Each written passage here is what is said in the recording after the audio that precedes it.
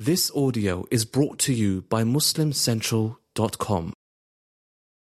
Assalamu alaikum wa rahmatullahi wa barakatuh, everyone. Welcome back to the Faith Revival. So last time we talked about the meanings of Iman and how a person can recognize where they need to strengthen their Iman by looking at their insecurity. If I have insecurity in a particular attribute in Allah subhanahu wa ta'ala, then I need to focus on reestablishing my Iman in Allah in that way. But when it comes to faith, all of us will recognize that over time, faith wears out. It doesn't take a hadith for you to recognize that, because you might remember a time where you felt really close to Allah, and then now you feel like you're distant from Him, and you feel like you've gone back on some of the things that you were able to attain, and you start wondering what happened, right? And the Prophet ﷺ says in this particular hadith, authentic narration, he says, إِنَّ الْإِيمَانَ لَا يَخْلَقُ فِي جَوْفِ أَحَدِكُمْ كَمَا يَخْلَقُ الثَّوْبِ. He said that faith wears out in your hearts the way that your garments would wear out. Now think about this. If you throw your garment into the washing machine over and over and over again, it starts to lose its color, right? You bought it new, and even if you're taking care of that garment, it starts to lose its color just by the amount of washing that it goes through. So the Prophet ﷺ is saying it's natural that your faith is going to wear out, the same way that your garments would wear out. Now there's a difference between taking your garment and getting stains all over it, not washing it when the stains come on it, or tearing holes into your garment. So you can take care of it and still it will lose some of its color, but there's a difference between someone who takes care of it and someone who doesn't take care of it at all. Nevertheless, the Prophet ﷺ is telling us it is natural that your faith is going to wear out. And here's the thing about your Iman.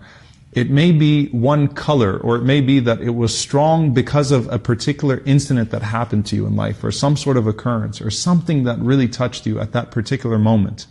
And maybe what's going to renew it is something entirely different, because Allah subhanahu wa ta'ala has opened many, many, many doors for us to be reminded of Him and to have our faith renewed.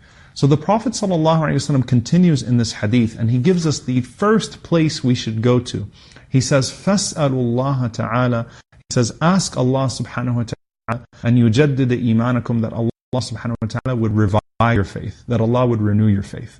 Before we get to any of the practical tips here, it starts off with asking Allah. Ask God, the one who enables your heart, the one who puts faith in you, the one who responds to you. Ask Him to renew your faith. And that should be frequent in your du'as to Allah subhanahu wa ta'ala, in your supplications. So while you're praying for, a new job, while you're praying for, some sort of sustenance in this world, while you're praying for something to happen to you, for a new car, for God to ease the path of something for you, don't forget to constantly ask Allah to renew your Iman, because your faith is your greatest blessing. It's your most precious asset. If that is gone, then everything else is to no good, is not going to benefit you in any way. If it is strong, then everything else of this world can be bore. So the Prophet ﷺ says, ask Allah subhanahu wa ta'ala, فَاسْأَلُوا, ask Allah and yujaddid imanakum, that He would revive your faith. Abdullah bin Mas'ud radiallahu anhu gives us a supplication, and I want you to memorize this supplication on the basis of this hadith. He used to say, Allahumma zidna imanan wa yaqinan wa fiqha. Allahumma zidna imanan wa yaqinan wa fiqha. O Allah, revive us in our faith, in our certainty, in our understanding. So asking Allah for increase in your faith, in your conviction, your certainty, in your yaqeen, and in your understanding of Allah subhanahu wa ta'ala.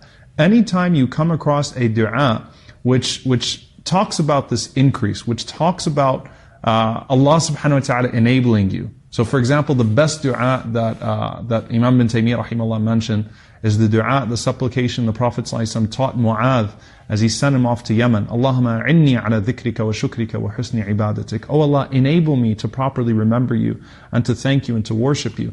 And he said, because you're asking the enabler to enable you. Ya muqallib al-qulub, thabbit qalbi ala dinik. O turner of hearts, make my heart firm. When you ask Allah subhanahu wa ta'ala to purify your soul, ask the enabler to enable you. Ask the one who can truly purify to purify you. Ask of Him subhanahu wa ta'ala. And that's the best thing that you can do for your Iman, is to constantly ask Allah And He forces you to in your prayer when you say, Ihdina as-sirat al-mustaqim. Guide us to the straight path every single time you recite the opening chapter. So again, the dua is, Allahumma zidna imanan wa yaqinan wa fiqha. Oh Allah, increase us in faith, in conviction, and in understanding. Allahumma ameen. See you all next time, inshallah. Assalamu alaikum wa rahmatullahi wa barakatuh.